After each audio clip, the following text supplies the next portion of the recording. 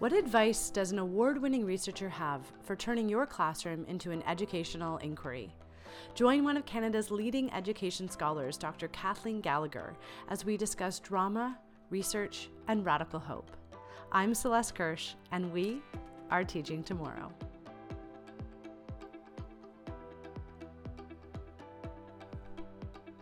I met Dr. Gallagher when I was completing my Master's of Teaching at the Ontario Institute for Studies in Education. I worked as a grad student on her Putting Inner City Students First project, and then later Kathleen asked me to host sit for her. She was leaving on a European trip to attend a conference with her wife and then 2-year-old child. I jumped at the chance to get out of my musty basement apartment and hang out with her adorable golden retriever. Well, flash forward, and I also have a wife and a 2-year-old and a golden retriever, and this is all largely inspired by the time I spent in Dr. Gallagher's beautiful home. Well, I know I was helping out Dr. Gallagher. I really felt taken care of by her, and of course, her dog during this trip. As I find out in my conversation today, caretaking and how we take care of other people has some pretty remarkable implications for the classroom. You definitely need to keep listening for this because I think it's going to surprise you. I also just wanted to acknowledge that this is the first time that I'm releasing 2 episodes in 1 week. I wanted to get this episode out to you now because Kathleen Gallagher's research on drama and radical hope has been transformed into a play by the immensely talented playwright Andrew Kushner.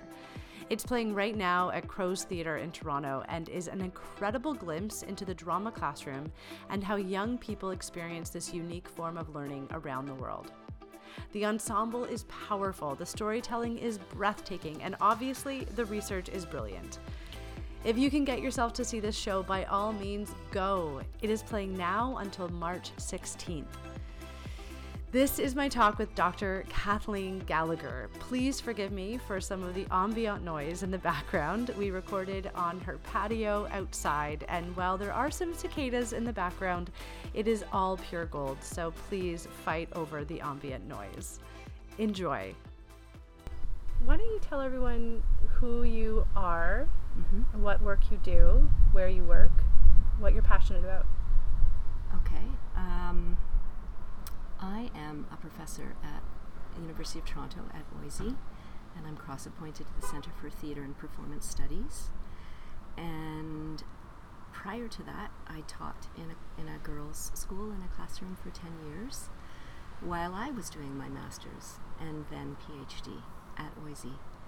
And I think the relationship between the questions I had as a teacher that were ongoing, that shifted, that seemed to congeal around areas of creative activity, theater making, art making, and at that time I thought about it as identity formation, and particularly for young women. Then I found myself in, maybe like you, in some inspiring graduate classes where I could pose the questions I had. I could think about theory that would expand my ways of even asking those questions, and then I could try things out or test the grounds for those understandings in my quote-unquote lab every day.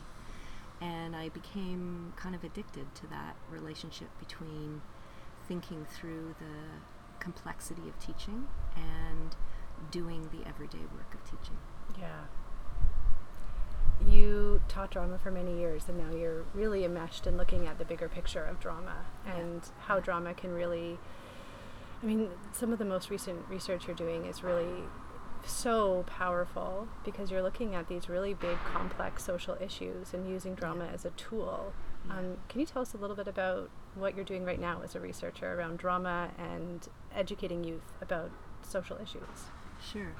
I think I want to pick up on you posing this as a question about drama as a tool, and I think in education that's how people see it. And the last 20 years have really caused me to even interrogate that language, because drama never feels like a tool to me when I'm engaged in it, when I'm doing it, when I'm working with youth, or when I'm witnessing them work with each other. And unfortunately, let's say people who maybe don't feel as ensconced in the language of drama rightly see its value in lots of different educational contexts, or to work with youth in different ways. But I think it's a little bit of I think we could do a lot more to think about creating, ensemble building as a kind of a practice of teaching and learning. And so if drama has anything, it has a kind of raison d'être for that way of working. That is, people are going to come together with a shared purpose. And I think it's as simple as that. And that's the way I think most of us as teachers would like to fashion our classrooms, consider that that's what we're doing. And we also know that there are a myriad of things that stand in the way of that kind of aspiration. So when you get back to making together, I think it sheds light on social relationships that otherwise we wouldn't have insight into. And so early on in my career as a researcher, I realized that not only was the drama space, the room, the subject, the discipline, a really fertile space for looking at all kinds of big questions about social relations, about gender relations, about how young people are navigating increasingly complex and now increasingly divided and polarized worlds. I began to understand that it had something to do with the impulse to create together, and I don't want to idealize that because I've done some of the best learning in watching the conflicts and tensions in that.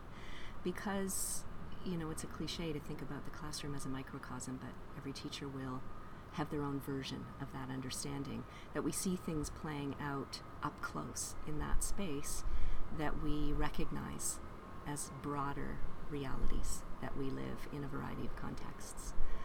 So my current study has grown from previous interests, and I use ethnography as my main research apparatus, because that's about getting inside the culture of something.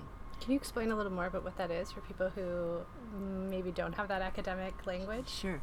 So ethnographic research is a way of being in the everydayness of a context which is for you understudy, of interest. And that to me has always been classrooms and also community spaces where children and youth work together, formal and informal education. But particularly, I would say schools, because schools are worlds unto themselves, and to me, endlessly fascinating in terms of the new questions that they pose, or the ways in which ways of being or leadership styles can deeply affect the culture of the place as people are experiencing it. So ethnography affords you as a researcher a way of trying to be inside that, trying to be not, as many of the youth in the classrooms imagine before I arrive, or even after I'm there, and with a team of graduate students, that we'll have lab coats on and we'll have clipboards, and we'll be observing them as specimen and making notes about them. But actually the drama classroom, because it's so participatory, we're in there deeply with them. You're doing activities with the whole class. We're leading, we're sitting back, we're watching, we're being sounding boards to groups who are working on things. We're, in a sense, it's kind of an ideal scenario for me, because I'm trying to be of assistance to the teacher. I'm trying to be another supportive adult in the room. Well, you're getting something out of that teacher too, so I can totally imagine you wanting to contribute something back to their classroom. Yeah, and it's not even that market-based give and get. Yeah. I mean, that's where I have a I question even the term reciprocity because I think it's too thin an understanding for what could be going on. So to give you an example, some of my teacher collaborators, we're going on 15 years of working together now. So this isn't, it's not extractive. I'm not going in to get my data and then go away and make my own sense of things. One of my guiding principles is that young people themselves are some of the best theorists of their lives. They're constantly testing out theories. I love that. They're constantly figuring out whether what they imagine to be true is in fact true. And they challenge themselves to not just reinforce old knowledge, but to see if there's something new to be gleaned. So my whole, and this isn't ethnographic research per se, but it is my approach to ethnography, and that is that we're engaged in a kind of form of collaborative analysis. I'm not doing interviews because I've got the answers and I need confirmation. Sometimes the youth are interviewing me, sometimes they're interviewing each other. They're making up the questions. We're turning the space of the classroom into a large inquiry in which all of us have some investment, and what we want to learn from it might be quite different. And that's good, that's ideal if that's the case, even if we can articulate what those differences are. So in the current study, to circle back, sorry about that. No, I had to ask the question. To circle back, where I'm sitting now is thinking about my research as really thinking about my very local research, Toronto schools, as being wildly enhanced by global perspectives. Not just that I'm bringing global content into the room, but I'm trying to create a research project which benefits from vastly differently situated people working in geopolitically diverse contexts. So in the current study, I work with a teacher and a school in Toronto, a youth theater group, and they have partners of social workers and teachers in Canley, in Coventry, in England. An after-school drama club in a suburb of Athens in Greece with teacher and researchers and artist practitioners. A second-year theater studies program in Tainan, in Taiwan, where there are faculty engaged and visiting artists and young people who actually are 18, 19 years old who want to study theater, who want to somehow make theater a part of their career, whatever that might be. And lastly, my longest collaborator, an NGO in Lucknow in India, and that's a school. It's a multi-pronged NGO with multiple schools and organizations stemming from that, and one of the organizations is called Prerna, and it's a school for lowest caste girls in India who are domestic servants in the day and would otherwise not be in school if it were not for Prerna, which means inspiration in Hindi. So 13 years I've been working with Urvashi Sani, who is the founder and CEO of that organization. So you can see from that brief introduction that we're really talking about apples and oranges here. We're talking, each one of those places could be an extensive multi-year study.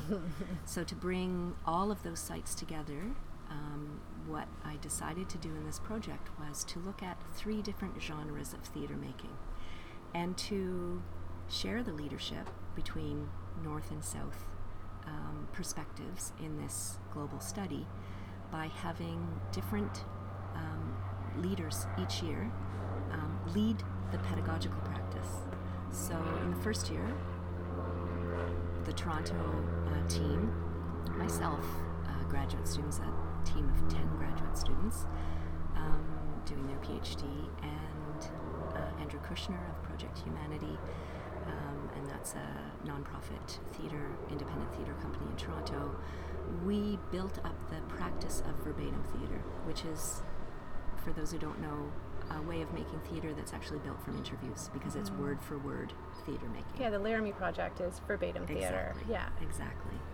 So we created that practice. We have, as you might imagine, we're not constantly always traveling to each other with these distances, so we have an online communications platform, and we share lessons. We post video footage of work that youth are doing in the different spaces, ask questions of each other, borrow each other's eyes and ears to help us with analysis of things we're seeing. There's nothing, in my mind, there's nothing better than a very distanced eye to look at something that for you is normal and everyday, to ask you the obvious question that you no longer think about because you live so much inside it. So the second year we used a genre of theatre making called oral history performance, and that's really amazing, and many teachers who use drama would recognize this because it's really built from a personal memory of the individuals devising the drama. And that came in our case, and this was led by Dr. Wanrung Wang in Tainan, and she's an international expert in oral history performance. And she shared her practice with all of us, and of course we make it relevant to our local situations. We're not we're working in really diverse spaces, so she's sharing a second year university curriculum that she uses with her students, and in Athens and Coventry some of them are 11 years old. So we're adapting culturally, we're adapting linguistically, we're adapting developmentally, and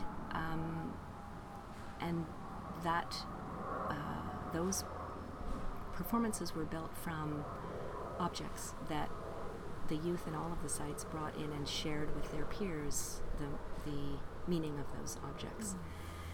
And in the third year, we were focusing on devising and creating ensembles, which is kind of a tool of all drama making processes, but we were looking explicitly at how to navigate whole group creation.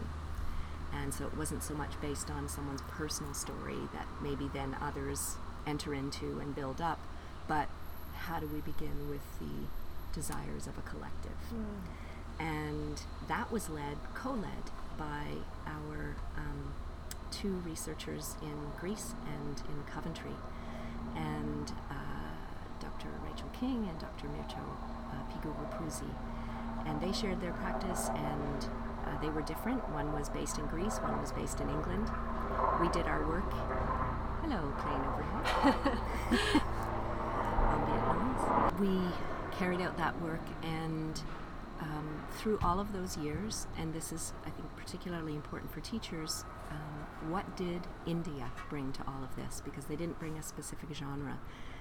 And maybe listeners would be amazed to learn that they're one of the highest performing schools in India. They write all of the state exams of the regular state school system, and their entire curriculum is taught through drama. So every subject uses drama as a methodology. Oh my goodness, that's so inspiring. Yeah, it's really inspiring. So in this case, the way that they work with drama is a hybrid way. It's culturally specific, but it's also really borrows. Dr. Urvashi Sani is a big fan of Freire, and has adapted thinking about theatre of the oppressed, Boalian theatre, to suit the girls at Prerna. And that means that she's developed something called feminist critical dialogue. And so her pedagogy is a movement between sitting around a table and having what we in the West might consider deep and focused conversation about an issue, and getting it up on its feet and moving back to the dialogue, and getting up on the floor and moving back to the dialogue. And we got to witness her do that pedagogy when we were in India, and that's been shared across the sites, and we've all kind of made adaptations to think about the potency that first of all, what drama affords by being an embodied way to explore an issue or an idea, and the role that strong pedagogical leadership plays in helping youth explore the things they believe they're interested in. Mm-hmm. So to have that delicate and beautiful sensibility about letting go and entering in and raising the stakes, and so she's masterful at that, and we've all used that pedagogy in our various sites. So why this study? Why are we just all having fun and doing PD together? I know it's not sounding a lot like research at the moment. Well, this may convince listeners. We have a huge quantitative survey that everyone does. But even our survey is relational. Even our survey is not about saying, how can we generalize from these 195 young people who have taken this survey in multiple languages? Mm-hmm. No, our interest is, these are people that we've had relationships with, that we've met, that we've worked with in embodied ways. What more could the kinds of questions that quantitative research ask help us understand what we're learning qualitatively, or help us see things differently? And so that's been really fascinating. But the Toronto team has spent a couple of weeks in all of the sites, and all of the sites have spent a couple of weeks in Toronto. So we began as a team. And there were two ideas from my previous research, and this is where I get to your point of, you think about big ideas. The big ideas for me that didn't just come out of my head, but came from the previous 2 years of 5-year ethnographies, where two ideas really surfaced as crucially important to me. One was that the ways in which young people give care, not just receive care, the way that they are caretakers in their communities, in their families, in their schools, is very positively correlated with their orientation to academic learning, the normative trajectories of schooling. So I was perplexed by that. Most studies on school engagement, including the one that I did, don't pay enough attention to outside school lives and activities. And what became really clear in my last study was that there's a super important relationship between how young people are engaged in caretaking and their engagement with academic schooling. Wow. Yeah, so, wow, exactly. And I said, I have to do a whole new study to figure out what that finding means. I actually remember that coming up in your putting inner city schools first. Yes. And that teacher that I actually visited with you, and you did an interview, and that theme really came up of students bringing their lives outside of the classroom in, and that teacher, like I was rereading an interview that you just did about that teacher and how she brought, like, completely embraced the worlds of the students outside of the classroom into what they're doing in the drama class. Yeah. That's amazing that just keeps showing up across all cultures, you're saying, like within all these different contexts that you're looking at. Well, that came from the previous study, which was actually Toronto, US, Taiwan, and India. So when I thought to this study, I expanded it. I included Greece and England. And I've been looking at this idea of care giving and care receiving, and a lot of research about especially youth who are struggling socioeconomically or come from challenging circumstances. A lot of attention across fields is around taking care of them. And what I was really, rightly so, but what I was really intrigued by was that how they take care of others was a greater determinant of their engagement in school than the reverse. Wow. So as a teacher, or I mean, I feel like you could think about this in two different ways, as a parent and as a teacher. And as an educator, I would want to get really curious about who are my students outside of school. Yeah. Who do they care about? Who are they invested in? Who are they? Yes. I don't even want to say looking after, because I feel like that has such a, like, it's a limiting way of saying it, but who are they looking out for? Yes, that's exactly right. So in this study, in the quantitative piece of it, we really expanded those questions in precisely the way that you've suggested. What is unfolding in those seemingly altruistic activities that is so meaningful to their sense of themselves in school? What is happening? And so we ask those range of questions, but the other way to think about this, which is circling way back to my resistance to the word drama as a tool, is to say, how does the drama classroom, how does work in making theater together, whatever the classroom, how does it create the conditions for tapping into that kind of learning, those ways of being, where that space then becomes a rehearsal ground, a refining space for impulses that young people already have and do instinctively and have theories about why they do it, what they gain from it. Wow. So then making that theater becomes not just a lovely activity of having a shared goal and realizing it and sharing it with audiences, and all of those things are super valuable and an important part of this project, but it's far bigger than that, especially in a socially polarized world, especially in the social media bubbles that people exist in, young people in particular. And so what's going on in that creative and teaching and learning environment that can be leveraged, can be practiced, can fail. There's tons of failure. But then to look at that failure not as, oh, the play could have been better, which is the go-to, but what was happening that, to give you the example of Brexit and Coventry, we arrived the night before the referendum, the night before our team landed. So when we met that Canley Youth Theatre group, they were in the throes of this entirely unexpected unraveling. And what surfaced in that first meeting was that though many of them, all of them were too young to vote, so the decision that would affect the rest of their lives, they had no say in. They had feelings about that, you can imagine. And some of them were young enough to be absorbed in the conversations they were hearing at home and their parents and their families.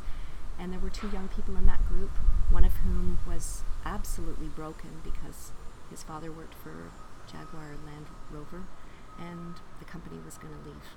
So his immediate family was thrown into utter uncertainty at that announcement.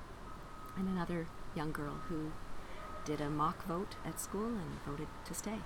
And what we watched happen in that room, in the intensity of that moment, including the researchers and the artists who had their own emotional response that day, what we watched unfold was young people who could sit very powerfully with difference. It came to light in the first couple of moments that they sat on opposite sides of the Remain, Leave question, these two young people.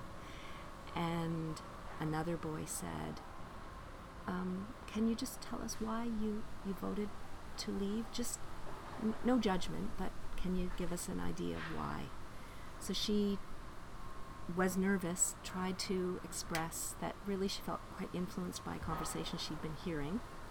At the end of a long journey of us watching, totally unmediated by the adults in the room, not us, not the theater director, not the researcher, they navigated this really consequential conversation, made room for their differences, and the two young people who were most affected, most at odds in their belief, ended that conversation with a fist bump, which I captured on video.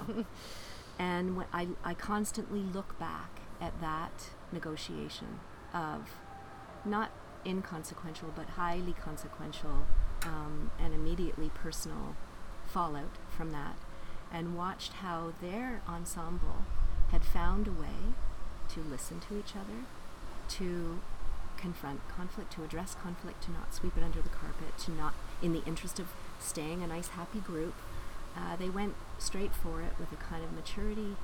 And those are the quote-unquote hard skills, if you like, that young people can come away with in those sensitively led drama-making contexts. So that's one example. So that was about care, where the adults in the room who are there ostensibly. There's social workers. There were, as they call, kids in care in that room. So they were foster children. They had all kinds of advocates in the room. And that was a moment where the adults in the room were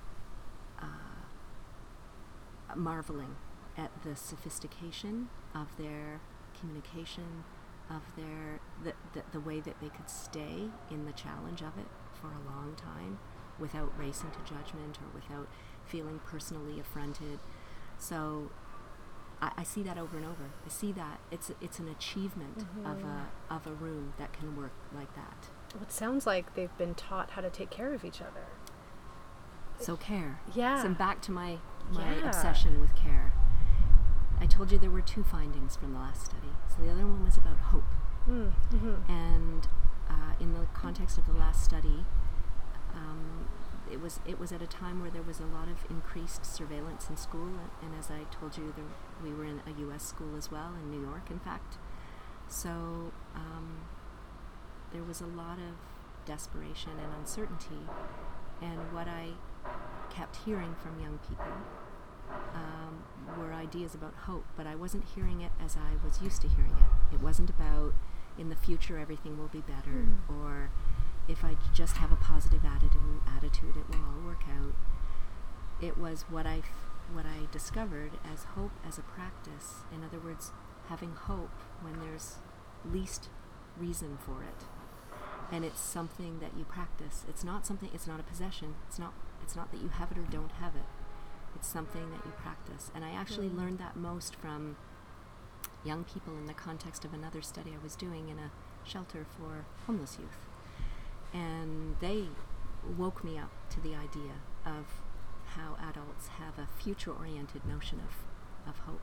But hope had to be a practice. It had to be chosen. In the present moment. In the present moment. And so this current study also, this multi-sided study, was to say, help me better understand what those young people taught me a long time ago. And I told you Brexit, we arrived at, Greece is in an full-out economic collapse, with now an untenable refugee crisis, a humanitarian crisis.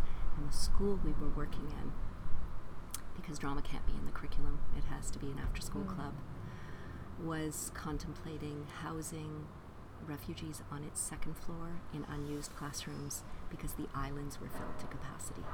So we arrived in that absolutely localized context and crisis, double crisis. We arrived in Taiwan the moment that young people had occupied the legislature, young people, a young person's activist group, because of trade with China that was going to limit their possibilities for employment in the future. And you have a knack of showing up in these places right as something big is happening. And while we were there, the marriage equality law was being put forward, and many of the theater students and the rehearsals we saw them in were telling stories about queer youth. And their legislature was arguing the marriage equality law, and fast forward 2 months, we're back, and they're the first country in Asia to pass that law. So we arrived at yes, it's one thing to think that I have a knack for showing up, but here's what I would say. That's the world we're living in now. It's no coincidence. I'm not a lucky researcher who gets the really juicy stuff. It's actually the new normal. So I didn't just pick well. And that's something for us to think about, using all of the tools at our disposal to say, what happens when you're in a kind of perpetual state of crisis? And we don't know what particular crises might emerge as the ones that pull our attention most, but that is a kind of normal that young people are navigating that I certainly, that I was reflecting on this only yesterday. When I think of my high school yearbook, in 5 years of high school as it was at that time, there might have been 2 major events that made it into our yearbook. We're talking about multiple global, devastating environmental and social events every year. many times a year. So that feels like a new context in which to do research and what pulls our focus. And as a teacher, to bring in for your students, like you have that as a not wonderful, it's not the right word, but as a way to guide questions and to allow students' outside lives to come into the drama class. But as a teacher, these are on our students' minds. Like they're really thinking about these things. And to not lean into that or ask those questions, I think is doing our students a huge disservice, because I think that there's a huge heightened anxiety around, what does Brexit mean for my family? What does it mean that there's a wall being built between Mexico and the southern United States? Like, it's a unfortunate reason why we have this fertile ground for material to process in our classrooms, but it's there. And it doesn't mean necessarily that, because I worry about this, as you know, my son is only 10 and he's very affected by the barrage of news that he hears. We have to turn the radio off when he comes into the kitchen. So I agree, it's too much, and you don't want to dwell in, I don't think we're built for that. It's unsustainable, or at least it will have very negative consequences. But that's different from saying, I have not just a responsibility, but a possibility in this room, in my classroom, to bring all of my powers of creativity and ensemble building and teamwork, and however you want to characterize it, to look at a problem, to look at not just solutions. It's a new way of navigating, to take in difference and not be so threatened by it.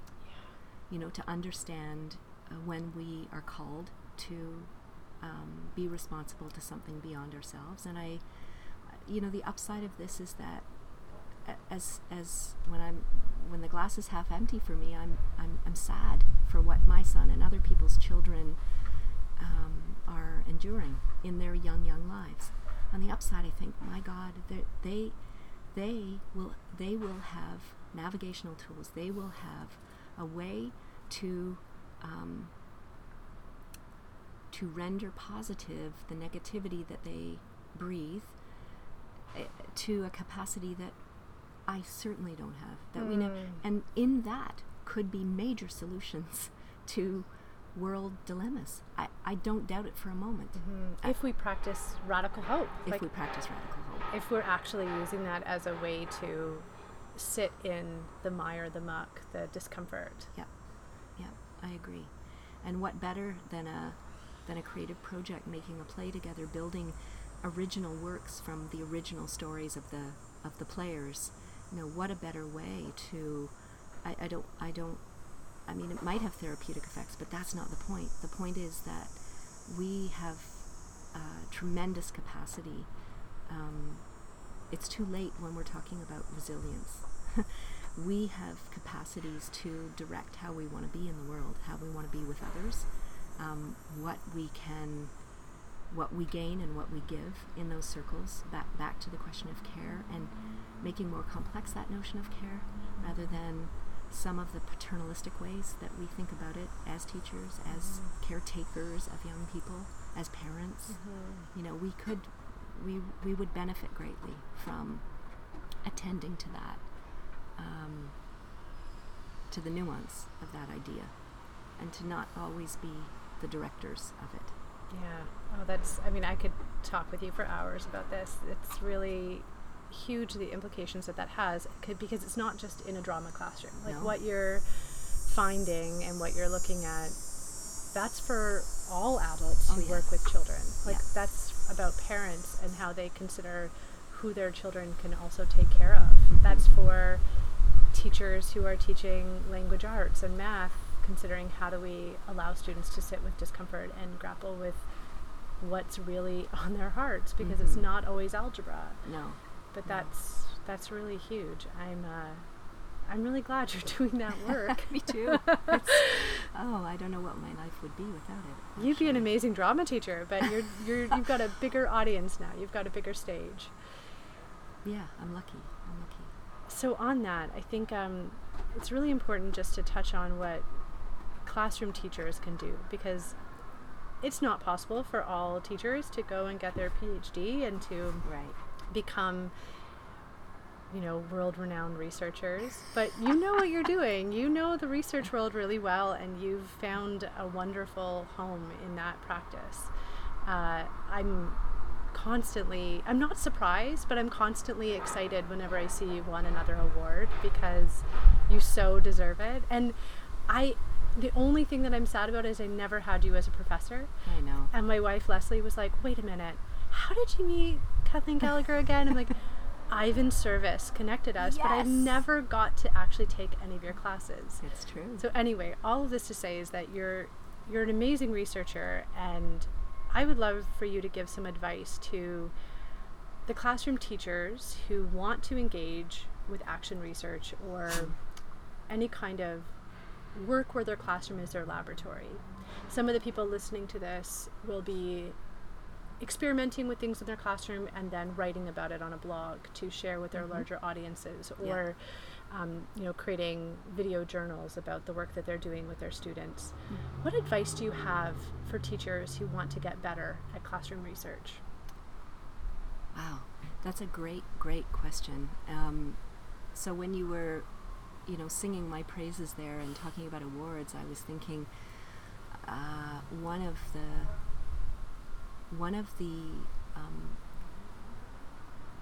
of the ways that I think I've found myself in this position, and I've gone down the paths I've had, is because I didn't want to think research in its traditional terms.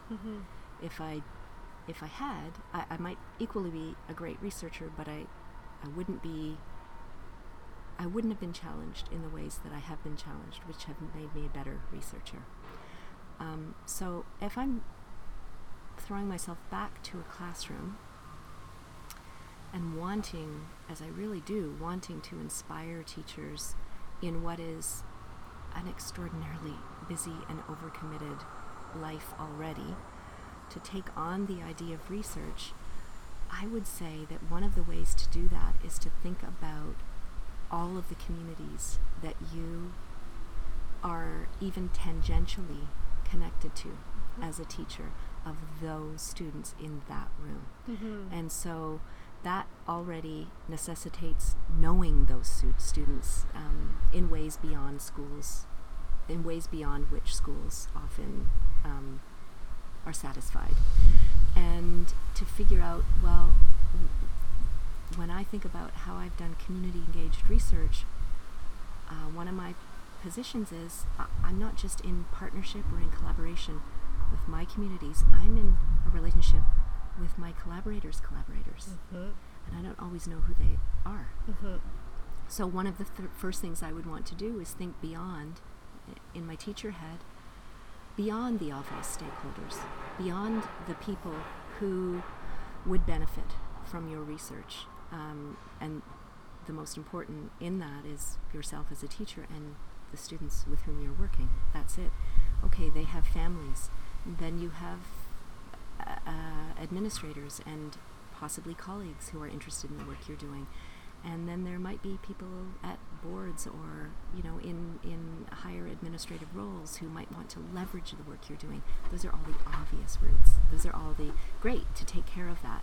But what about thinking beyond that? And if you learn from a student that they're part of a program with an organization that you've never heard of, and that student gets a lot out of being engaged, what might prevent you? And I know I'm always reluctant to say these things because I know how taxing the everyday teaching life is for teachers, but I can only say that lots of researchers, quote unquote, don't have time to do that either. It has so deeply enhanced my life as a researcher to think about my collaborators, grow those circles, and think about the circles around my collaborators and what conversations. And that's why I said earlier, it's not just about give and take, it's not reciprocity. There are concentric circles around these things, and this is something about the model of caregiving and receiving, that it amplifies. So my good example will be that this research, of course, is mine and belongs to many other people across the world. including a documentary playwright, Andrew Kushner, who had his own experiences alongside me and who will be world premiering a play at Crow's Theatre in 2019 in Toronto that we want to be able to translate, and so that it is in all of those sites.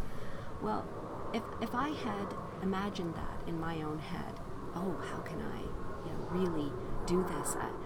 I never could have come to that, because it required Andrew working in his collaborative communities to give life to something that many people find they have a stake in. And it's an easy sell, young people and the state of our democracy, because they are telling us how we're doing, and not so well, it turns out. So there's a lot of people with an investment in that, and you were talking about design thinking. I can well imagine that there are partners of partners of partners, and so rather than the teacher saying, I must do this additional thing on top of everything else, to look at your curriculum and where are the entry points, and who are the people who would either challenge my thinking about that or add some meaningful element that I don't have time for, that they might want to take up, and then suddenly this little classroom thing has a life beyond you and your people, and it grows in different directions in other spaces.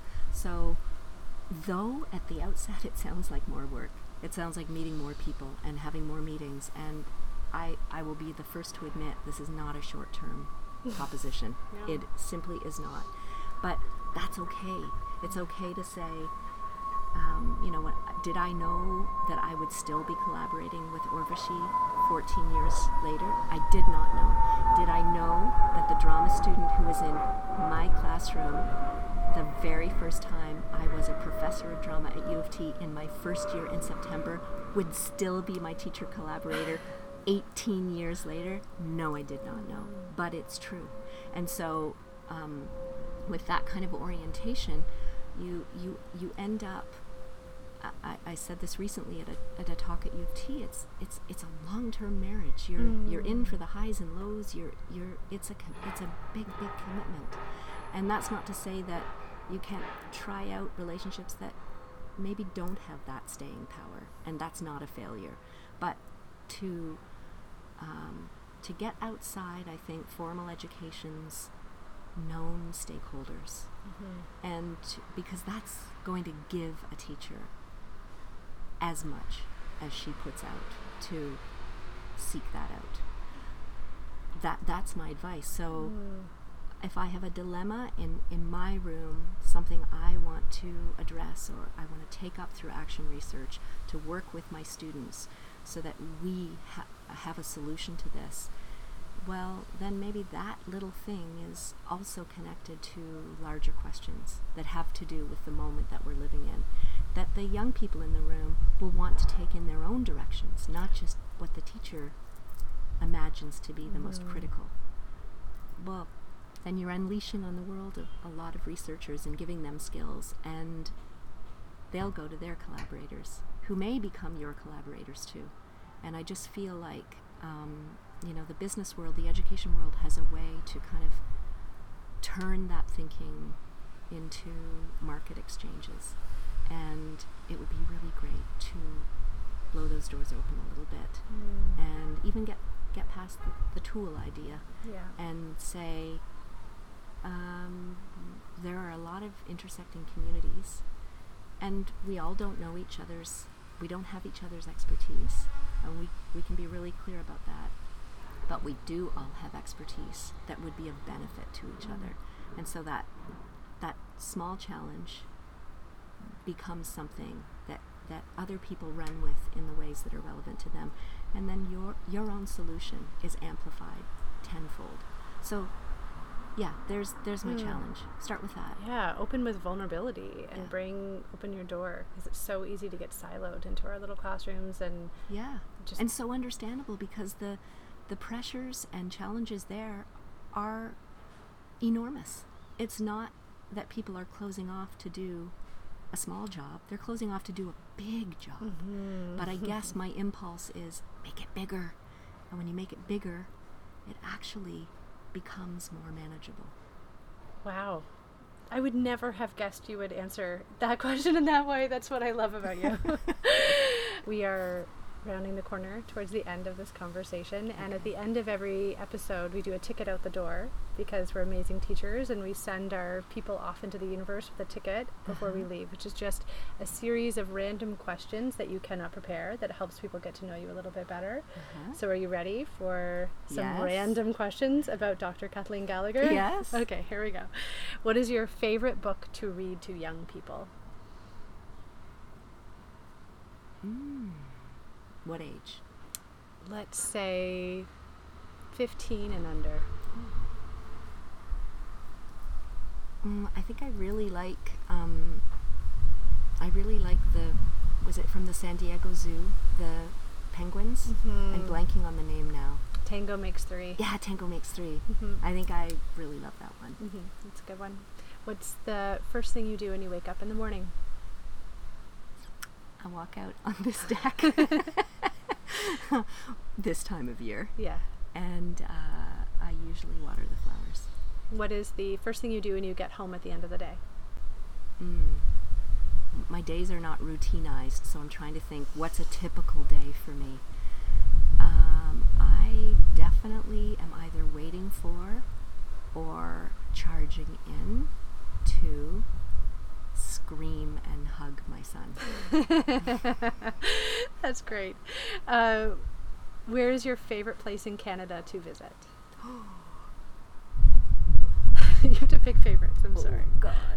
My favorite place.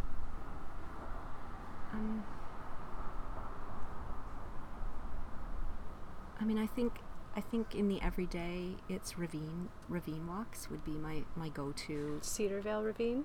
Cedarvale, Rosedale Ravine, Don Valley, multiple ravines. Nice, keep it local. Go-to. Yeah, High Park, not quite a ravine.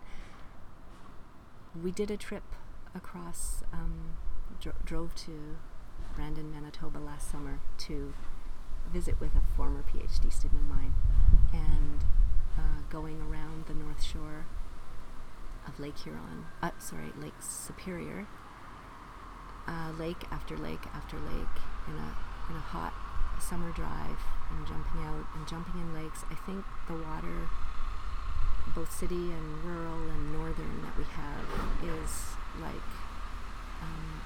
one of the most cherished things about this country. What's your favorite snack during the day? Favorite snack? Snack food. Trail mix. Favorite school safe snack? Oh, okay. Favorite school safe snack? It's going to be a fruit, because I'm mad about fruit. So this time of year it's going to be a peach or a nectarine, but every other time it's pretty well going to be an apple. Fantastic. I guess that's choice. fitting. Okay, finally, Cohort 21, which is the professional development group that we're part of, has the tagline, Rethinking Learning for the 21st Century. So I'd like to ask people at the very end, what do you think the future of learning is? I think the future of learning is really old-fashioned. I think it's not going to look technologically advanced. It's going to be a way of figuring out how to be face-to-face, and to be a shelter for each other in that space. So I think we're going to go a long way to figure out what we really value about being in a classroom, and that is human beings in all their frailty, reaching out to each other. That's beautiful. I'll sign up for that future. Me too. Thank you so much for chatting with me today, Kathleen. Thank you, Celeste. A very full and warm thank you to Kathleen for taking the time to share some of her research with me. Kathleen is kind of a big deal in the world of education, so knowing that she was willing to sit down for this podcast, I think, speaks so profoundly to how Kathleen takes care of the people in her community. Links to the play Towards Youth is in the show notes. Do yourself a favor and get yourself a seat before March 16th to see this powerful piece of verbatim theater while you still can. That's all the time for today, folks. Keep taking care of each other, and remember, we are teaching tomorrow.